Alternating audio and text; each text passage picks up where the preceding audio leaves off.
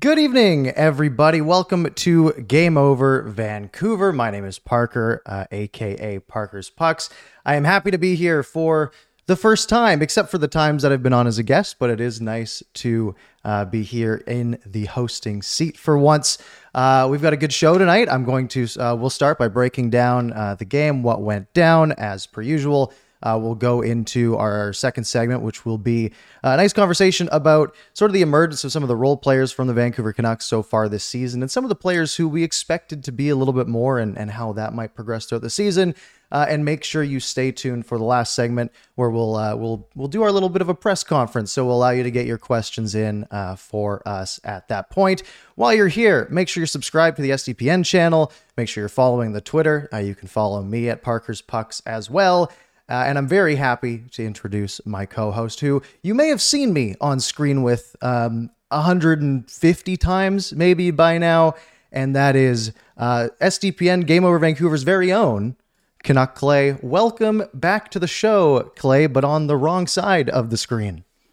I love being on this side of the screen, Parker. It's like we don't spend enough time together already with our own show, Canucks After Dark. So thanks for having me on. And if my voice cracks like I'm a 4-year-old little boy, it's because I'm fighting off a cold. So we'll see. You're gonna have to, like usual, do the lion's share of the work today. I think we're in a pretty similar boat. I'm back. My throat's a bit scratchy from going to 2 football games this weekend and yelling my lungs out. So we will battle. We'll fight through this one together. The Canucks coming off of a pretty solid win, a game that got a little bit squirrely and scary, I would say, especially towards the latter half, especially in the third period. But a game that the Canucks absolutely deserved to win, and a game that they ended up pulling out to move up to 4-2 on the season. Clay, your initial thoughts on this game as you're watching. What was springing to your mind throughout this game as sort of the main storyline? Yeah, for me, it was a very scrambly game, Parker. There wasn't a lot of flow, even though we say that, yet the game ended so early. In fact, we were ready to go set up, and then we had 15 minutes to kill before the timer clicked down. So I thought the game was relatively scrambly.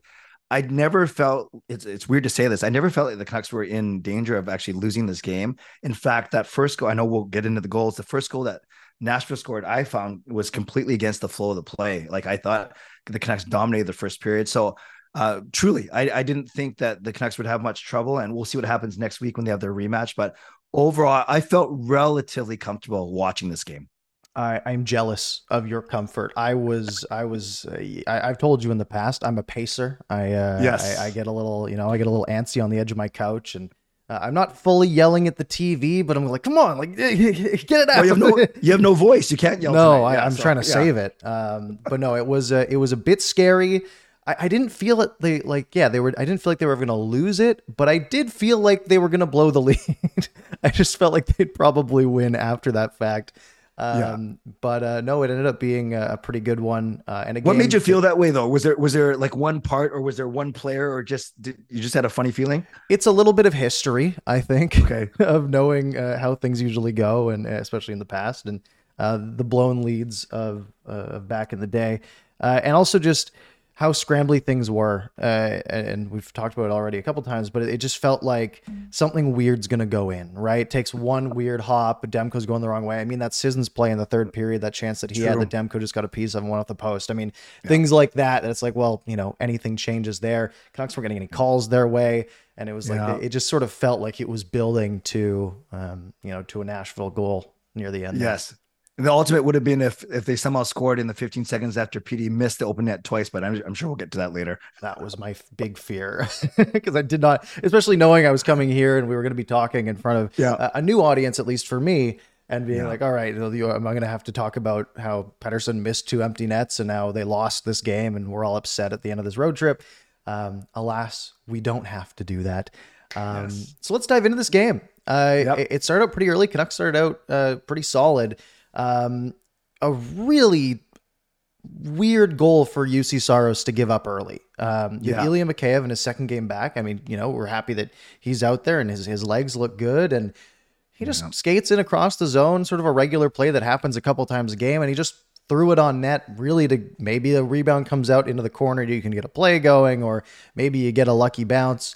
And he got a lucky bounce, and Saros just couldn't get any of it.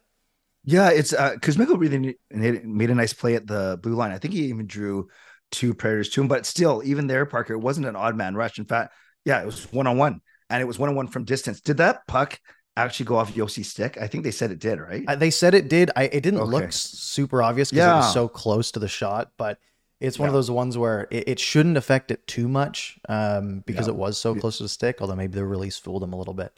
Right. Yeah, you're right. And Saros, he's a Vesna candidate year after year. He Yeah. he should be able to stop that, but maybe it got in his sight line or whatever. But I wasn't complaining. Nice to see Mikheyev. He's already got 2 points in 2 games, which is really good. Yeah, it was a goal that you would not expect UC Saros to let in. And, sort of going off of the Canucks against Bobrovsky the other night where he didn't look sharp, to say the least. And Saros had a bit of that too. I mean, 3 goals on 24 Yeah. shots. It's not like it's a terrible game, but there was a few Yeah. just shaky ones that looked like he should have had. I think they're all scared. They're all scared of the Canucks' vaunted offense. Probably. Absolutely. Um, so the Canucks have a bit of momentum early. Then, of course, they get a classic too many men penalty. We haven't seen this a lot under Tocchet, which is nice. He looked mad too. He looked very mad. Yeah, and because it was a bad one, it wasn't like it was a quick change and the guy touched the puck. It was like they zoomed out on the replays, like, oh yeah, there's just 6 guys on the ice. You just forgot to count. Pretty solid kill though. Their first one of the game. Susie had a nice little play on Philip Forsberg to get in the way of a shot, which was great.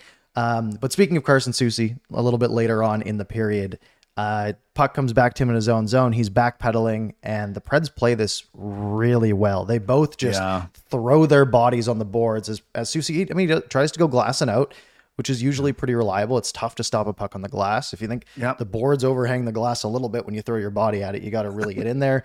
But I think he just took an extra half a second, really, right? Like he sort of weighed the extra second for them to get there. Sissons gets a piece of it and just sort of skates in and beats Demko clean. And I think, Susie was trying to get it up to PD up the left side boards, which is fine. As you said, that's a natural play, a normal play. And I think it was Smith, whoever was ahead of in front of Susie, almost, it wasn't a penalty. It was actually quite good. Just shielded him enough where Susie actually couldn't even get out to Sissons. And Sissons, he's a good player, good release. We saw that in the third as well. A really nice shot. And Demko had no chance over his right shoulder, bar down. What can you do?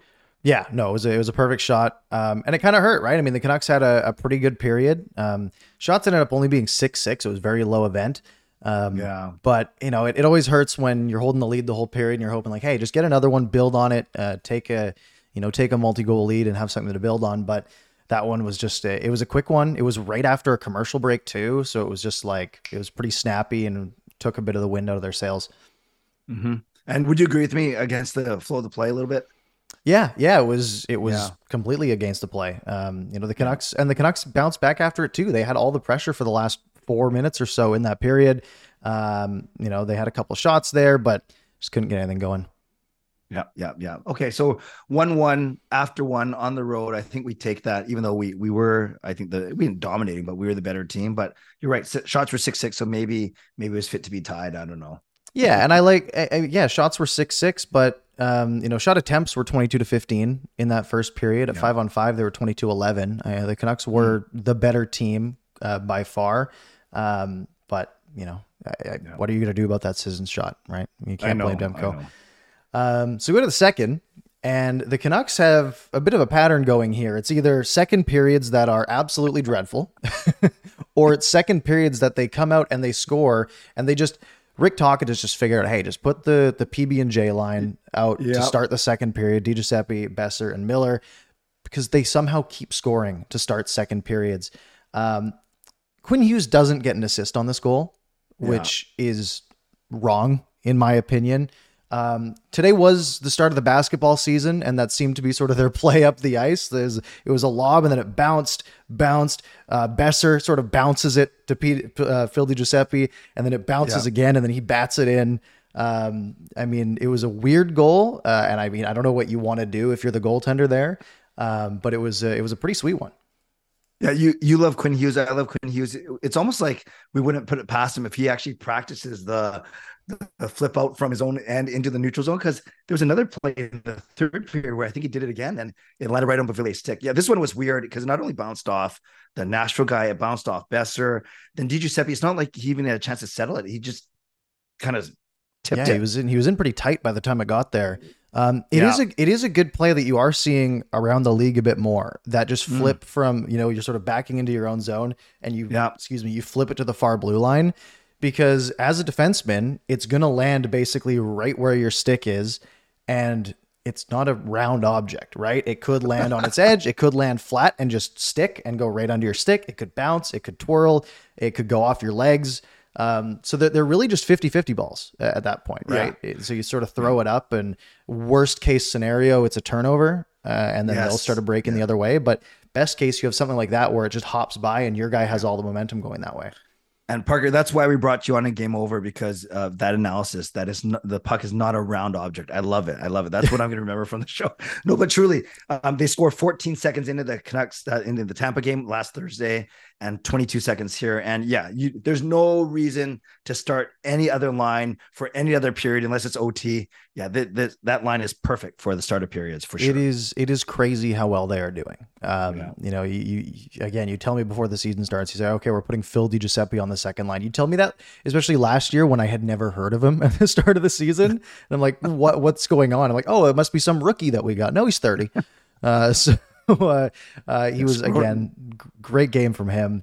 And then right after this, the Canucks get it back in the Nashville zone. And Ian Cole makes a really good play to hold the line.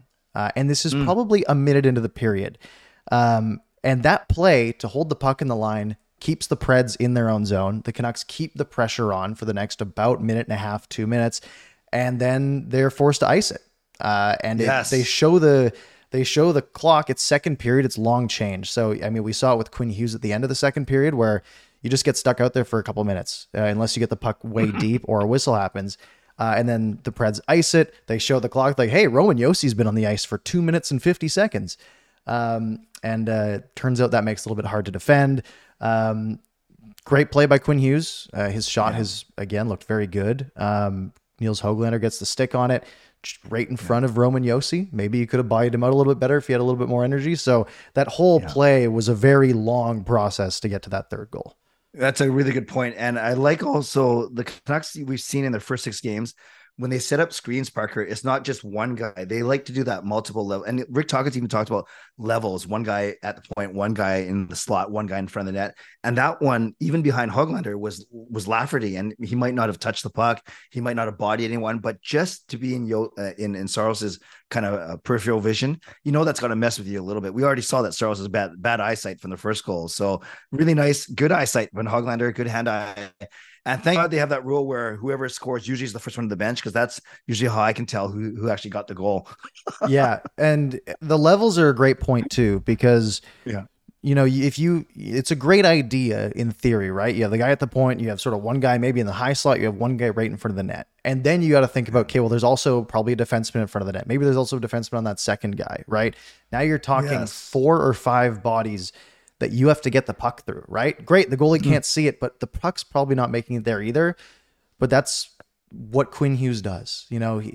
His bread and butter was not the speed of his shot, the weight of his shot in the past. It was the placement. It was getting it through bodies. And it seems that he's added a bit, but he's still putting it, finding a way to get it all the way through. And we always joke around. What did Rick Tocchet say? How much speed did he add on his shot this summer? Oh, probably 60 miles an hour by now. It goes up every time we talk. Yeah, so he didn't need 60 miles an hour, but that's just the fact that he's getting it through and he's not getting it blocked every second shot. It's wonderful, and he's hitting the net, so guys can tip it. Yeah. I mean, how many shots did Pettersson have tonight? Hughes. He had 3 shots from the point, and the team only had 24. So I think we talked about on Canucks After Dark the other day that I think the D in one game had him and Hronik had 12 of the team's 30 something shots, which isn't usually a recipe for success. But if Quinn Hughes is going to get the pucks through to the net all year long, it's going to have some good results. No, we love it. We love it. So we almost get out of the second period unscathed, right? Almost. Well, it was their goal was only 10 minutes in. It wasn't that late. Right. But That's true. it was Sherwood. It was just go ahead. You had something? No, Oh, sorry. no, yeah. Yeah, no, it was just it was a quick one. I don't know Sherwood's first name, to be completely honest with you. He looks like a Kyle. He looks like a Kyle, but I'll look it That up. makes sense. But it was a 3-on-2 coming into the Canucks zone. Sherwood just found the open space, ends up at the, sort of in the Ovechkin spot, skating backwards down to one knee, rips it past. It was a fantastic goal. And it hurt, but it's one that, it was sort of perfectly played from the Preds side. Kiefer Sherwood. Yeah, he doesn't look like Kiefer. You know what's interesting about the 2 goals that beat Demko tonight, Parker, is usually we like to think with any good goalie, especially Demko, that if he can see it, he can save it. Yet tonight he didn't get beat on any rebounds or any deflections or any goal mouth. They're actually, and they're good shots, mind you, but they're kind of like point blank. I know Sissons kind of skated into the slot. I know this one was a one-timer, and I'm not blaming Demko at all. I'm saying it takes a really good shot to beat him, I guess is my point. Yeah, they were goal scorers goals. Absolutely. They were, the first shot was perfectly placed. The second shot was an absolute rocket. I mean, yeah, good luck just getting over, right? You got to beat the puck to that spot, and it was tough to do. You might be surprised what kind of stick Kiefer Sherwood uses? I'll go with Bauer. Yeah, it's a CCM. I was hoping it was a Sherwood. I was actually surprised. I was like, why doesn't he have, Sherwood makes decent sticks, but they're not CCMs, but rep your family name a little bit. Yeah, I should have set it up better. Sorry, man. It's all good. Yeah, I mean, the rest of the second period, the Canucks were dominant. Genuinely, absolutely dominant. Shots in the second period ended up being 13-4, and they took 3 away. Why is that? I don't know. I guess maybe they weren't on net, or maybe they're just weird jams. I don't know which shots they took away. But I mean, you look at it from an analytical perspective. I mean, just Corsi, right? Shot attempts per period. Second period, it was all 5-on-5 the whole period, 29-8 in favor of the Canucks. High danger chances were 5-1. I assume that one is the one that they scored on because it was pretty high danger. Expected goals 1.18 to 0.28 for an 81%. Expected goals for the Canucks, which is big. Like that's an absolute dominant period and a statement from a team that has been pretty bad in second periods so far. Yeah, it's good. Yeah, the game 1 against Edmonton, their second period, like their whole game was awesome. Then game 2, 3, 4, their second periods were brutal. And then last game that their second period was fine. There was their third period that stunk. And then today, second period again, it was very good. So maybe it was just that really, and it was rough. But maybe it was just that really rough 3-game, string there. Yeah. Maybe we just put all the weight on this one game. I like that idea. Let's pick the best, the best. That's what I do. Yes, I like it. So we go to the third. Canucks up 3-2, and they go into full-on survival mode, which they did. We saw them do against Edmonton in the second game of the year.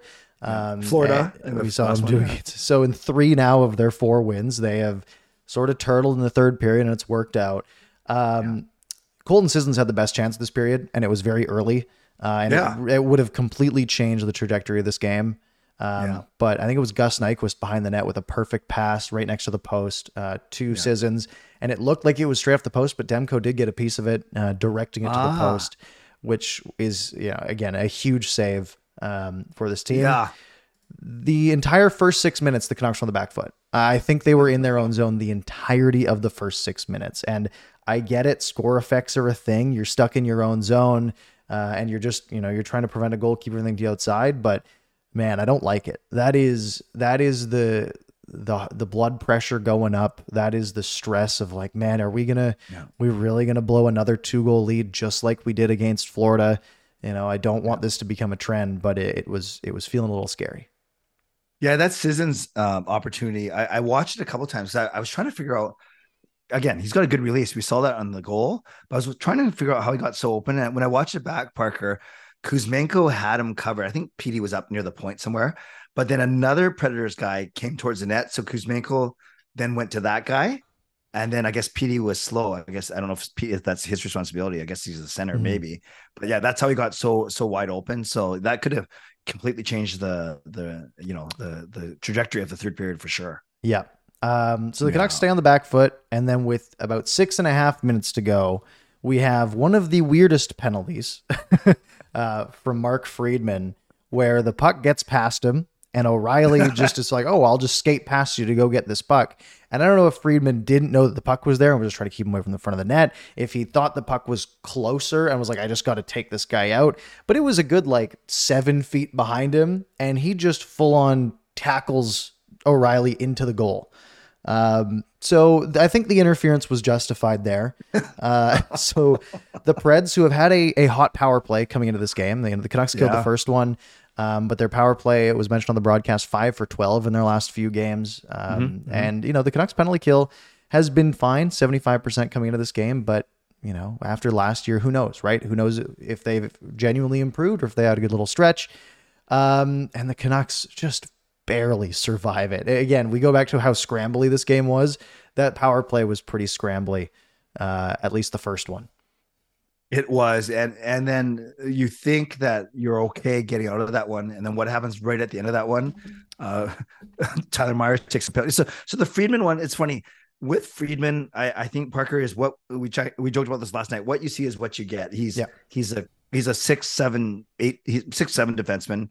He's getting an opportunity here, which is great. It doesn't say much about the strength of our right side, but he's kind of he's enjoyable to watch. We'll put it that way. Yeah. He's head down. He's like, I'm just gonna throw my body around. I'm gonna get to the puck and I'm just gonna win it. He's not trying to make fancy plays, which I respect. No. That's not his job, right? Nah. Tyler Myers tries to do fancy plays sometimes. Sometimes it works okay and he scores. Sometimes it goes the other way. I've actually really liked Mark Friedman so far, and I think we'll get to that in our role players second segment. But yeah, so Myers then takes that cross-checking penalty, just two-hands the guy in the back away from the play. And then again, Nashville is putting it on and it feels like they're going to score. And then Evangelista just takes a bad penalty. He just gets in Hronek's way. And what I noticed before this, and they showed it right before because between the penalties, there was a slight gap, right? The first penalty had ended before the second penalty was called. You can't go to commercial during a power play. That's one of the limitations on commercials. But since there was technically that gap and then the penalty was called, they did go to commercial. And then they showed Rick Tocchet just sort of leaning on the bench, just not giving it to the official, but, talking at a normal volume, but making his voice absolutely heard. And you could see that he wasn't happy. He's like, hey, it's 3 penalties to none. Like, what are we doing here? We've had the puck the whole game. There's no way that, the penalties should be that much of a discrepancy. Usually the team getting dominated is going to take more penalties. And then, what do you get just shortly after? But, it was a penalty, but it wasn't like a super obvious penalty on Evangelista, but that took them off the last 45 seconds of that power play. Yeah, I remember too. I think it was in the Florida game where Pettersson also drew an interference penalty on when they were shorthanded, taking, I think it was Florida off the power play too. So I don't know if you can coach that. You can teach that. Yeah, this great point, Parker. This one is Rick Tocchet. He's smart. He's these little things that these coaches can do. You look for every single advantage, and you get a TV timeout with 3 minutes left, and you haven't had a power play yet. Why not? Yeah, and I'm sure as an official, you're thinking, well, I'm not going to let that influence me, but I mean, you're probably looking up at the guy 4 feet above you on the bench, and then he's also probably a foot taller than you because Rick Tocchet, and it's maybe you're a little intimidated. Sure. Canucks just sort of chill for the 45 seconds on the 4-on-4, and then they get the power play, and that basically runs the clock down to 1 minute and 15 seconds. Saros gets pulled around the 1 minute mark, and then we have Elias Pettersson with a wide open empty net coming on in, probably 35 seconds left on this first one, and he just shoots it right off the post, and then does the one of these and the plays going the other way, and you're like, it's a 6-on-4 right now. So that was scary. Yes. And I was going to say, obviously the Canucks, and they made a mention of it twice on the broadcast, they weren't trying to score on that power play. They're in total defense mode. They had 2 defensemen out there. Probably the least aggressive power play I've ever seen from the team, at least in the past year or so. Yeah, they did put PP1 out there. They had the single defenseman, which was a little aggressive, but it's a good power play. And I guess you're thinking, hey, if we just score here, it doesn't matter, right? Ice is the game, and it puts it away.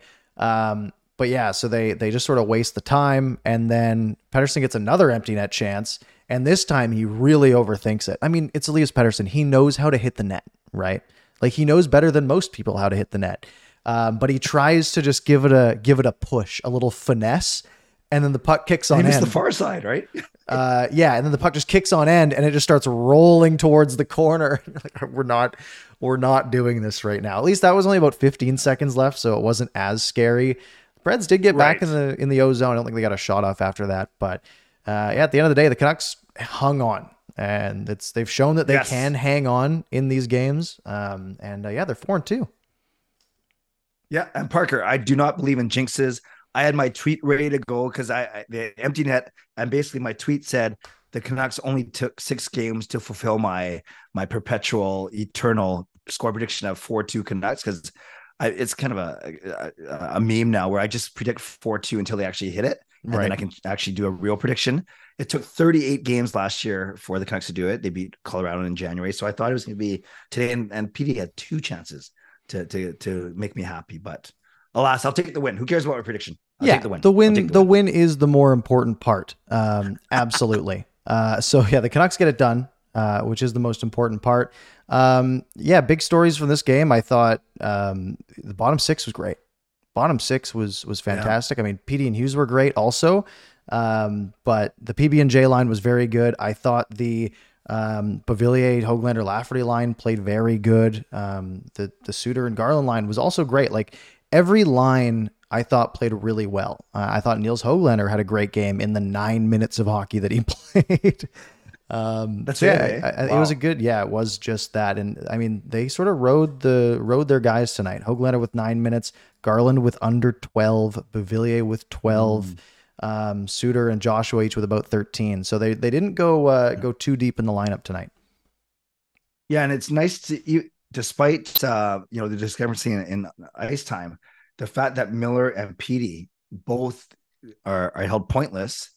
And usually you say, oh man, if your first 2 centers don't get even a point, even though PD obviously had chances, you're right. The depth really came through, and they each line had a good shift, at least 1 or 2 dominant shifts. So overall, yeah, a very, very good team win tonight. And I know we're going to get to that now, but it's nice to see. We need our bottom 6 to support the top guys for sure. Mm-hmm. Absolutely. So yeah, that wraps up sort of our talking about the game, I guess, at least for this one. But folks, save your questions. We're going to come to them just after this sort of segment number 2. You guys are going to be segment number 3. So make sure you stick around for that. Make sure you like the stream while we're here. We've got 100 and something people in here. Make sure you get those likes up, and make sure you're subscribed here on the STPN channel as well. So what I want to talk about tonight, just as sort of our second topic, is going to be the emergence of guys who you didn't think were going to be the guys that we'd be talking about, right? Coming into this season, you looked at, okay, the big storyline is going to be, is Brock Besser going to perform? That seems to have been good so far. Are Elias Pettersson and Quinn Hughes going to pick up where we left off? Great. They've been good. Who's Hughes going to play with? He's playing with Ronick. They're 2 good defensemen. That's great. But seeing guys like Phil DiGiuseppe, as Kaya is shouting out in the chat. Yes. Seeing guys like, honestly, I thought Dakota Joshua wasn't going to be good this year, especially based on the preseason. I thought he had a really good game tonight. Pius Suter, a guy who we had barely heard of going into this season, right? I mean, a role player for a couple of seasons. And, Sam Lafferty, of course, has become one of my favorite depth guys. His speed is great. He made one really good play in front of the Canucks net on a back check to break up a play tonight.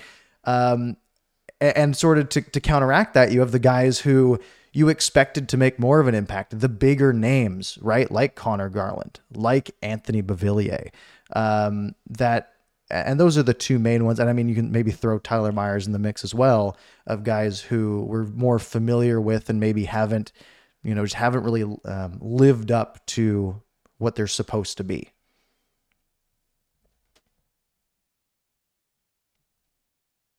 Did I lose you there? Are we good? Uh-oh. We might have lost Clay. Yeah, it just froze up for a second. Okay, keep going. You good? Okay. So I mean, looking at the guys performing, Sam Lafferty, I really think has been big. And going on to the defensive side, Carson Soucy was a question mark. I think he still kind of is, but I think he's looked decent so far.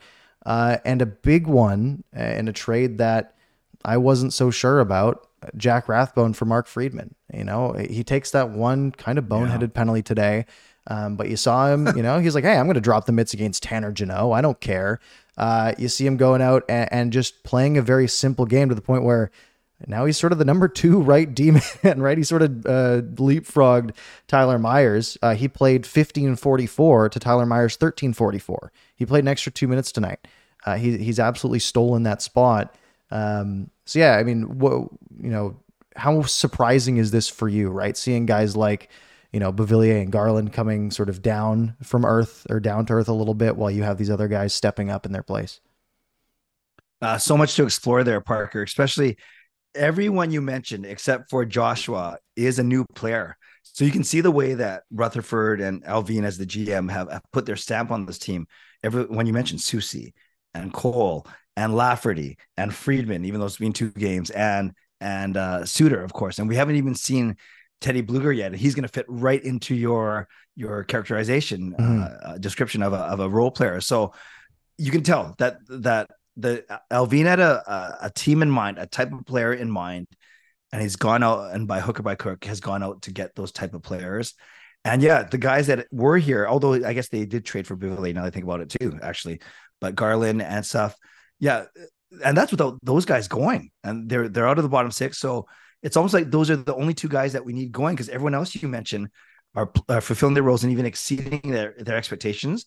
The top 6 is doing fine, including Phil Giuseppe. So it's a matter of getting Garland and Beauvillier going now. Or is it too much to ask to have all 12 forwards going at the same time? Yeah, that was what I was going to get to, right? I mean, this is a team that's now 4-2, right? And if you had come into this year and you said, hey, the Canucks are going to win 4 of their first 6 games, I would have been ecstatic, right? It's been a bit of a weird road to get here.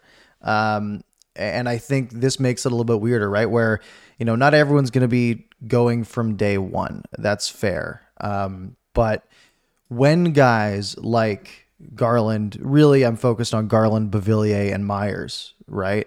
When they aren't going up to their level, the guys who you didn't expect to absolutely have filled their spots, right? That's a big reason the Canucks are 4-2, right? One is goaltending. Goaltending's been great. 2 is the star players being who they're supposed to be, especially Pettersson and Hughes and Besser to an extent as well.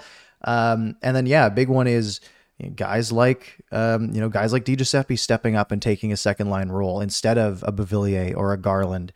Guys like, Pius Suter being pretty decent defensively. And I keep going back to Sam Lafferty, but he impresses me so much, even in just 11 minutes tonight. I think, if these guys weren't going and you don't have the rest of the lineup going or Garland, Beauvillier, suddenly you have 2 lines that are doing anything. And they haven't had that. They've actually had some depth involvement, across the board. And so that's the thing, like you want the bottom 6 to get their minutes, but yeah, you're right. You look at Hoglander and 9 and Beauvillier 12 and Lafferty 11. But Parker, do you see that? Is that typical? Like, or do you want to see more of a 18 minutes, 14 minutes split or whatever? I don't know. Maybe it's just the start of the season, Tocchet seeing who he has, but I'm surprised despite how well they're playing, or maybe I'm used to, actually, maybe this is a lot better than the days where a 4th liner would only get 5.5 or 6 minutes, I guess. Maybe I shouldn't complain about 9 or 10. Yeah, in a perfect world, the depth guys aren't playing as good as they are, and the guys who are supposed to be higher up the lineup are, right? In a perfect world, you have Garland with 5 points on the year, and you have Beauvillier with a couple of goals, which we haven't seen yet. But the fact that they've had guys step up is big. And then, if they can get everyone going, then this team is good, but you'll never have everyone going, right? So it's at least nice to know that you have a lot of guys who can step up to that level. And I think, goaltending's been a big part of that as well. They've sort of made everyone look good, at least to this point in the season. Right. That's a really good point. We're talking about all the additions. I guess maybe the biggest one is DeSmith. Yeah. Yes. DeSmith is, again, a guy who you sort of, and again, another addition that really didn't cost much, right? Tanner Pearson, who we didn't even know if he was going to be playing to start this season. He's gone to Montreal. He's been very good, right? Like I think he's got 5 points already. He's been very solid over there. But Casey DeSmith has earned this team 4 points already, right? He has genuinely just come in and earned, 2 tough wins for this team. And I think he fits into that mold very well, right? Everyone that Alvi and co have essentially gone out and got before this season has exceeded expectations. Right, right, right. So what we're talking about a lot is the unsung hero. I know we're only 6 games in. Who could you see being in the running for unsung hero at the end of the season? That's a big one. There's going to be a lot of names if things keep going this way. It's going to be Phil DiGiuseppe though. If he stays on that second line and you know that line keeps churning, you usually don't see a second liner getting unsung hero, but I bet he would. I bet he'd be at the top of the list. Yeah, I agree. And I think if Lafferty continues his strong play, he might get some outlet. Dakota Joshua is always a fan favorite because of the size and the grit that he brings. Yeah, you're right. And he had an excellent game tonight. So we'll see. I guess the fact that we're talking about so many candidates is a good thing. It's not, oh, it's so bad. These guys have all these role players. No, exactly what your point is you need role players. And when they play their roles, i.e. their name, it makes the team so much better. And that's why the Canucks are 4-2 right now. Yeah, I mean every year you go into the playoffs, right?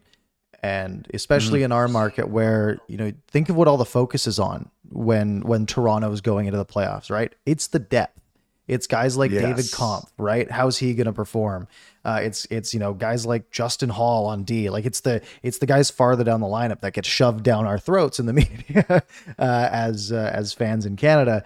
And the Canucks have those guys, right? If they can get to the point where they're, in that playoff push, that's going to be a really big part of it. Guys like DiGiuseppe, guys like Lafferty, Suter, and so on. So really liking what we're seeing so far. 4-2, a great spot to be. Especially, the teams that they played, they beat Florida, which is nice. Florida, again, they were in the Stanley Cup final this year. They're missing some guys, but they got it done. The Preds are sort of a bubble team. I think they're a little bit below the bubble. Most people would say they're probably going to be in the 85 to 90 point range, but a team that could make a push, right? Especially, I mean, I think we talked about this last night. The guys who you didn't know were on the Predators, it's like, oh, they've got Gus Nyquist and Ryan O'Reilly. Like, where'd they come from? But they get those wins. They get the wins over Edmonton, which again are huge to this point. And looking ahead, they've got some tough customers, but they've also got some winnable games. They've got the Blues coming up, which they should be able to beat at home. It's sort of I'd say 55-45 game. The Rangers will be tough on the second of a back-to-back. Then you get Preds and Sharks, 2 more games that you could win. So very feasibly, let's say they go 2-1-1 across those 4 games. Maybe we're talking about a 6-3-1 team come the beginning of November. Love it. Love it. And Parker, I know it's only 6 games in. I know that. But the fact that we can say Canucks and playoffs or Canucks and contender without cracking up or feeling bad about it, doesn't that feel good? It's so different compared to what we've experienced both together and on our own channels in the past 3 years. This is a weird feeling, and I do not want it to end. I do not either. I mean, I'd like to go back. So last year we know they were 0-5-2, right? But at this yes, sorry. I'm trying to see at this time the season prior, they were 3-2-1, right? They were 2021, 2022. Okay. They were still decent.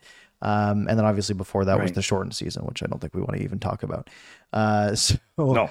I think the team's looking good. They're playing a lot better. I mean, they suffocated the Preds tonight. They were by far the better team. Analytically, like we said, shot attempts were 59-30, basically double. Expected goals were 67 to 33% at 5-on-5. And you take all situations into account. Impressively, the Canucks numbers get better, even though the Preds had 3 of the power plays, being about 69% to 31 on expected goals. So the Canucks Canucks deserve to win tonight by far, and they get it done. Which will take us to our third segment, and that is where we go to the people, folks. Again, make sure you're subscribed here to the SVPN channel. Make sure you like the stream while you're here, and if you're listening after the fact, maybe come over, hit like anyways, just for fun.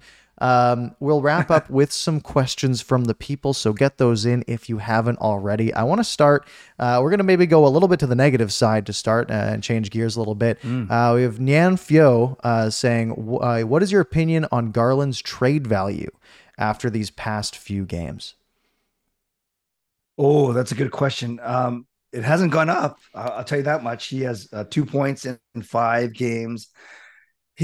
Parker, we always talk about this. He looks busy. right? He skates hard, he spins, he gets nailed along the boards. Like you do notice him, but you don't always notice him doing the most productive things.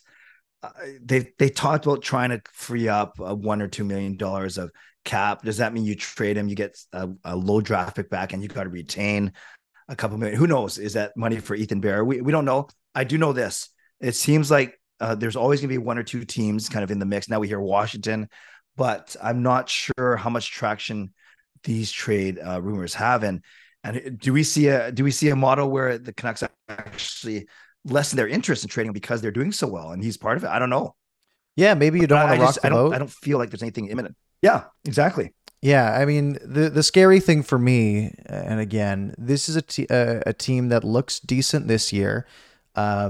Analytically is like a 70% chance to make the playoffs. I'm assuming from the Athletic. They were 65 this morning. A win usually helps, though. I haven't really paid attention to what happened around the league today, right? If all the other Pacific teams won, then maybe not. But man, trading a guy like Connor Garland and then likely having to retain, we've heard the Canucks want to retain 30, other teams want 40 potentially. And again, who knows how much weight that holds. Are you really wanting to retain 40% of nearly $5 million? So about $2 million on the cap for not only this year, but the next 2 years also. Sure, cap's going up, but it's going up for everybody, right? So, is it addition by subtraction? Is it better to not have that cap hit even on the books? And then, what are you getting in return, right? Wingers are not a very valuable commodity right now, right? I mean, you look at... is Anthony Beauvillier worth anything? Probably not, right? And you look at, guys just weren't getting paid much this offseason because there wasn't much demand for these wingers, especially in a flat cap world. So, are you getting a third pair defenseman? Maybe, right? Yeah. I mean, you've already done that with Mark Friedman, and he's been good, right? If your pro scouting can get you someone ideally better than that, because you're trading Connor Garland, that would be great. But yeah, then you're probably taking Friedman out of the lineup unless there's an injury.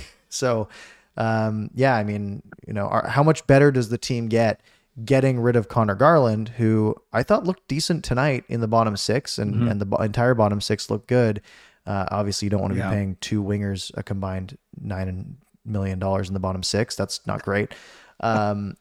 But you get rid of Garland, you get a defenseman, and then you're also bumping out like Friedman out of the lineup. Great in the case of injury, which will happen, right? Especially because I really am not keen to see Noah Juleson back in the lineup as often as possible this year.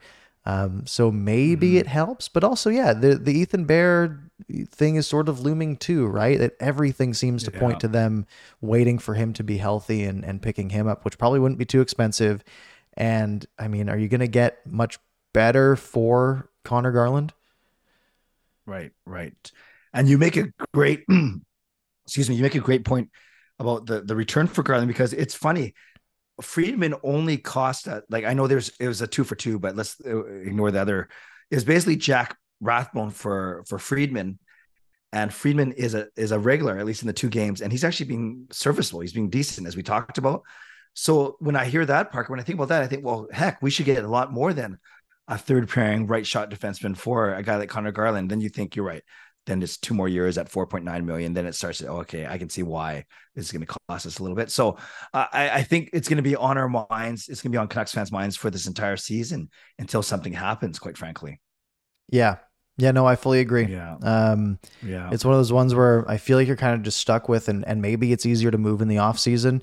There's a lot of real money on that contract too. I think he makes $6 million this year, $6 million next year, and then $5 million the year after of actual dollars, which isn't, not a lot of more than his cap hit. Yeah. We can take one more here as we're sort of getting near the end here. Let's see, what do we have here? Fangirl's asking about sort of re-signing. Go ahead. I was going to say, re-signing Pettersson. But did you have something that you wanted to go to? Well, we can quickly address that one. Sure. I don't see it happening before Christmas. I don't even see it happening before the end of the year. It just doesn't feel like there's any movement. I don't know. Yeah, I'm in the same boat. I think unless this team is a wagon, right? Unless we're getting up to the trade deadline and this team is like 15 games above 500 and they're like, hey, Petey, we want caps. We want to know what cap we got to play with next year. Let's knock this thing out right now because we're a good team. If that's the case, then maybe. Right. But yeah, if you're Elias Pettersson and this team is, fourth in the Pacific come the trade deadline, maybe even third in the Pacific, is it really in his best interest? Probably not. Sure. So what I was going to say, Parker, thank you, is for our last question. It's not like we're ending on a negative, but the majority of the questions were about Tyler Myers. A second straight game where he had fewer than 14 minutes of ice time. His partner got switched. They switched him from Susie to Cole tonight? Yes. Or Cole to Susie. I can't remember wherever they went, but you can see he was -2 with Susie. Yeah. I'm not blaming him for the 2 goals, but at all, because there's other things going on. But are we seeing the decline? And it's almost like if you want to move him at the trade deadline, because it's finally the last year of his 5-year contract, you kind of don't want him to decline if you are looking at moving him for assets. I know that's in March. What do you think of Tyler Myers' play so far through 6 games? Yeah, I mean, we talked about the Tampa game where he took Pettersson out, and he really hasn't looked good this year. And coming into this year, I said, I think he's going to be, he's going to be okay for the, not for the money, but in general, okay. And he can eat up 20 minutes a night. Well, he can't eat up 20 minutes a night anymore. He's been a liability out there. He goes out there for 14 minutes with Susie tonight, and they're a -2. Hronek's a +2. Hughes is a +2. Freeman and Cole are each +1s, and Cole put in 23 minutes tonight.